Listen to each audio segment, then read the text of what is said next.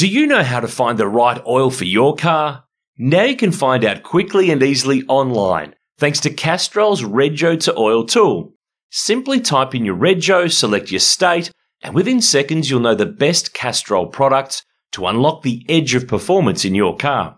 So what's your car best suited to? Just search Rego, the number 2, and oil and find out. A Motorsport Podcast Network production.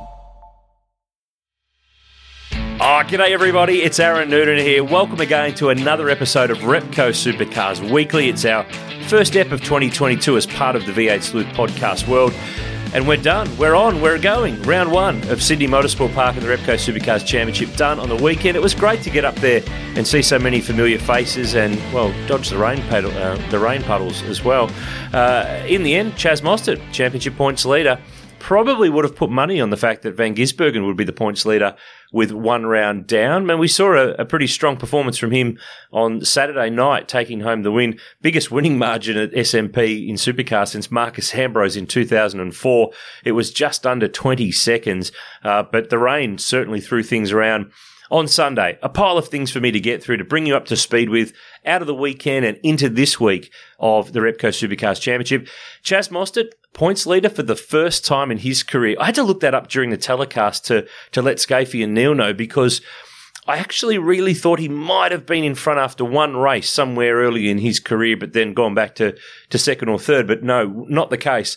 He was runner-up, or he's second in the points at the time, when he busted his leg at Bathurst in 2015, and he's been in the top 2 or 3 on other occasions, but this is the first time that he has been in the lead. It's the first time that team's had a driver in the lead of the championship since 2016. James Courtney, after race 2 in Adelaide, of course, didn't hold on to it for long, and they've also broken a drought, that team. They haven't won at Sydney Motorsport Park since 2008.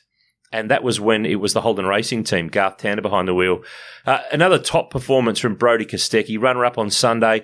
A little dot point that you might not have realised. He led 37 of the 77 laps. That's the most laps he's led in a single supercars race in his career so far, and I'm sure he's going to do plenty more of that in the future. Shane Van Gisbergen, seriously, Harry Houdini got a 6th from about 943rd in the field and a lap and a half behind.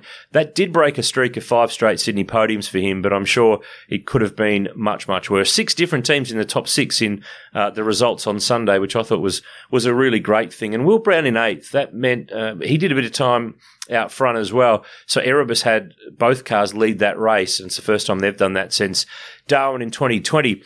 So Noons, I hear you say, what's the points? Who's where? We know Chaz is in front. What's everybody else doing? Well, Chaz is in front, but he's only 12 points clear of Anton De Pasquale, the failed drifter, as we saw on Sunday. That was a bit silly, wasn't it? Shane Van Gisbergen is next.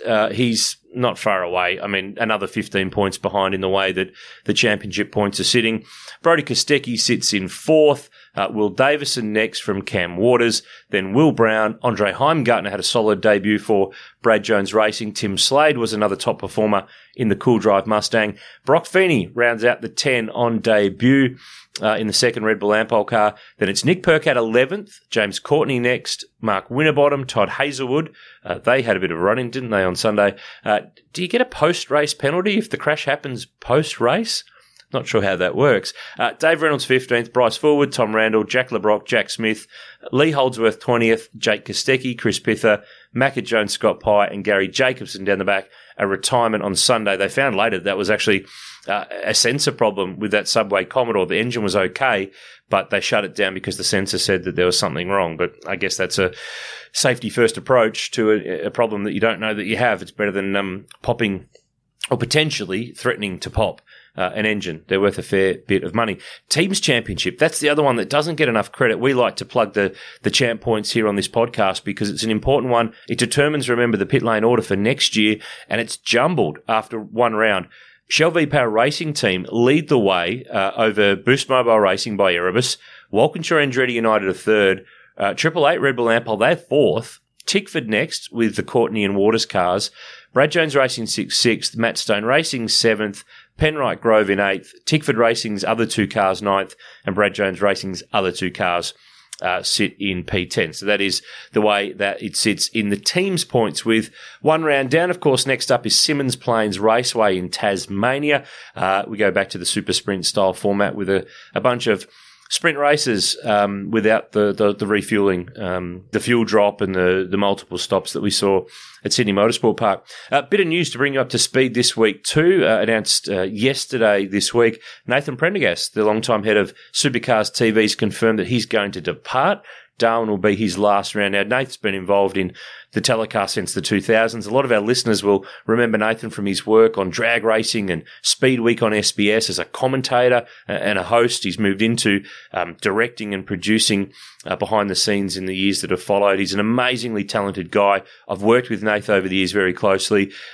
He was the supports producer when I was commentating way back when. What's that, about 2008 or thereabouts.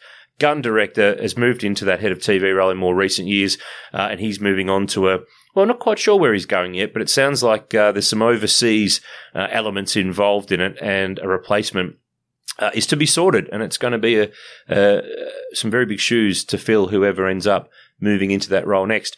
Fans in Perth, I know we have heaps of Western Australian supercar fans. You've been starved of supercars racing because of COVID in the last few years and, well, a certain premiere and a certain border closure and all that stuff. Good news is, eyes forward, Bunnings Trade Perth Super Night, which is April 30 and May 1. It's the other event, apart from Sydney Motorsport Park, to feature Super Night, nighttime racing under lights. Tickets are now on sale. Jump on the Supercars website for those. Of course, we haven't been there since 2019, so it's been a bit of a run without racing over that side of the country. If you missed it too, Tickford Racing fans, their endurance lineup is locked. Who's with who? Not quite sure yet, but they've locked in Zane Goddard, who was with Matt Stone Racing last year. Kurt Kostecki, obviously his brother Jake, is in the full-time lineup there. They'll join James Moffat and Zach Best in the 4 cars. Moffat with Cam Waters is a clear one. Who's with who? Otherwise, we'll wait and see. A bunch of supercars are going to be in action this weekend, actually, too. At the Phillip Island Classic, there's a bunch of XV8 supercars, part of the 5-litre Touring Car Association's demo that's running on track. Jack Perkins is taking some of the Perkins cars down there, including the HRT Gold Coast 600 winning car that he and James Courtney drove back in 2015. A range of cool cars. If you are looking for something to do this weekend, I can strongly recommend heading to the island. The VHRR do an awesome job. It is by far the best historic event in Australia. Jono Webb, I saw him in Sydney last weekend. He was having a run in the Toyota 86s as a guest driver. He's going to step behind the wheel this weekend of not a V8 supercar, of a Caltex Colin Bond Sierra RS500 Cosworth as part of the Group A historic racing at Phillip Island this weekend. So plenty of supercars, familiar people down there at the island this weekend. Of course, this year, this is an important one. This is a massive number. This year marks the 100th anniversary of Repco, and they're driven by passion, and so are we. I've said it a lot. I'll say it again. Visit the garage. The website address is garage.repco.com.au. Plenty of content, behind-the-scenes material, stuff on supercars, motorsport, automotive, all sorts. It's your online digital destination, Repco's The Garage. Now, on this day, a popular part of Repco Supercars Weekly last year, I thought, well, let's bring it back. Let's do it again this year. On this day, March the 10th, 1985, historic day for Volvo fans. Robbie Francevic won Volvo's first Australian Touring Car Championship race at Symmons Plains Raceway. Ironic timing, given we're going there next. In the Volvo 240 Turbo, it was his first win. Of course, he won the championship the following year. Jim Richards won the title in 1985. He finished 5th in that race. Francevic led home Dickie Johnson in the Green's Tough Mustang, Neville Crichton in the other JPS BMW, and Peter Brock in the Mobile Holden dealer team Commodore. So there you go, one from the files in championship history on this day in 1985, March the 10th. Before I go, quick reminder, every Tuesday, Castrol Motorsport News Podcast. Andrew Van Leeuwen, Stefan Bartholomaeus, with all the news, notes and quotes and insight and analysis of what's going on in motorsport. Very proud of that podcast since it began. Last week in Sydney, it picked up the Best Podcast Award at the Supercars Media Awards, which was fantastic, part of our Motorsport Podcast Network family. So well done to the boys. We are very, very thrilled. That's every Tuesday. Subscribe so you don't miss an episode.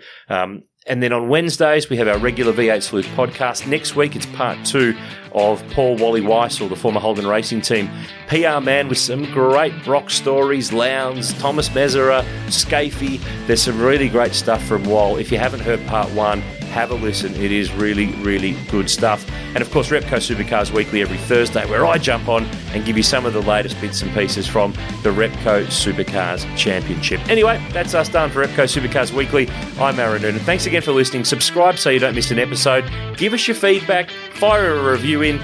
Make sure it's 5 stars because they're the best. And we will chat to you very, very soon. Do you know how to find the right oil for your car?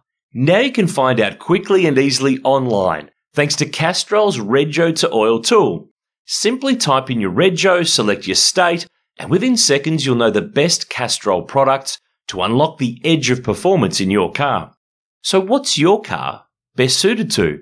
Just search Rego, the number 2, and oil and find out.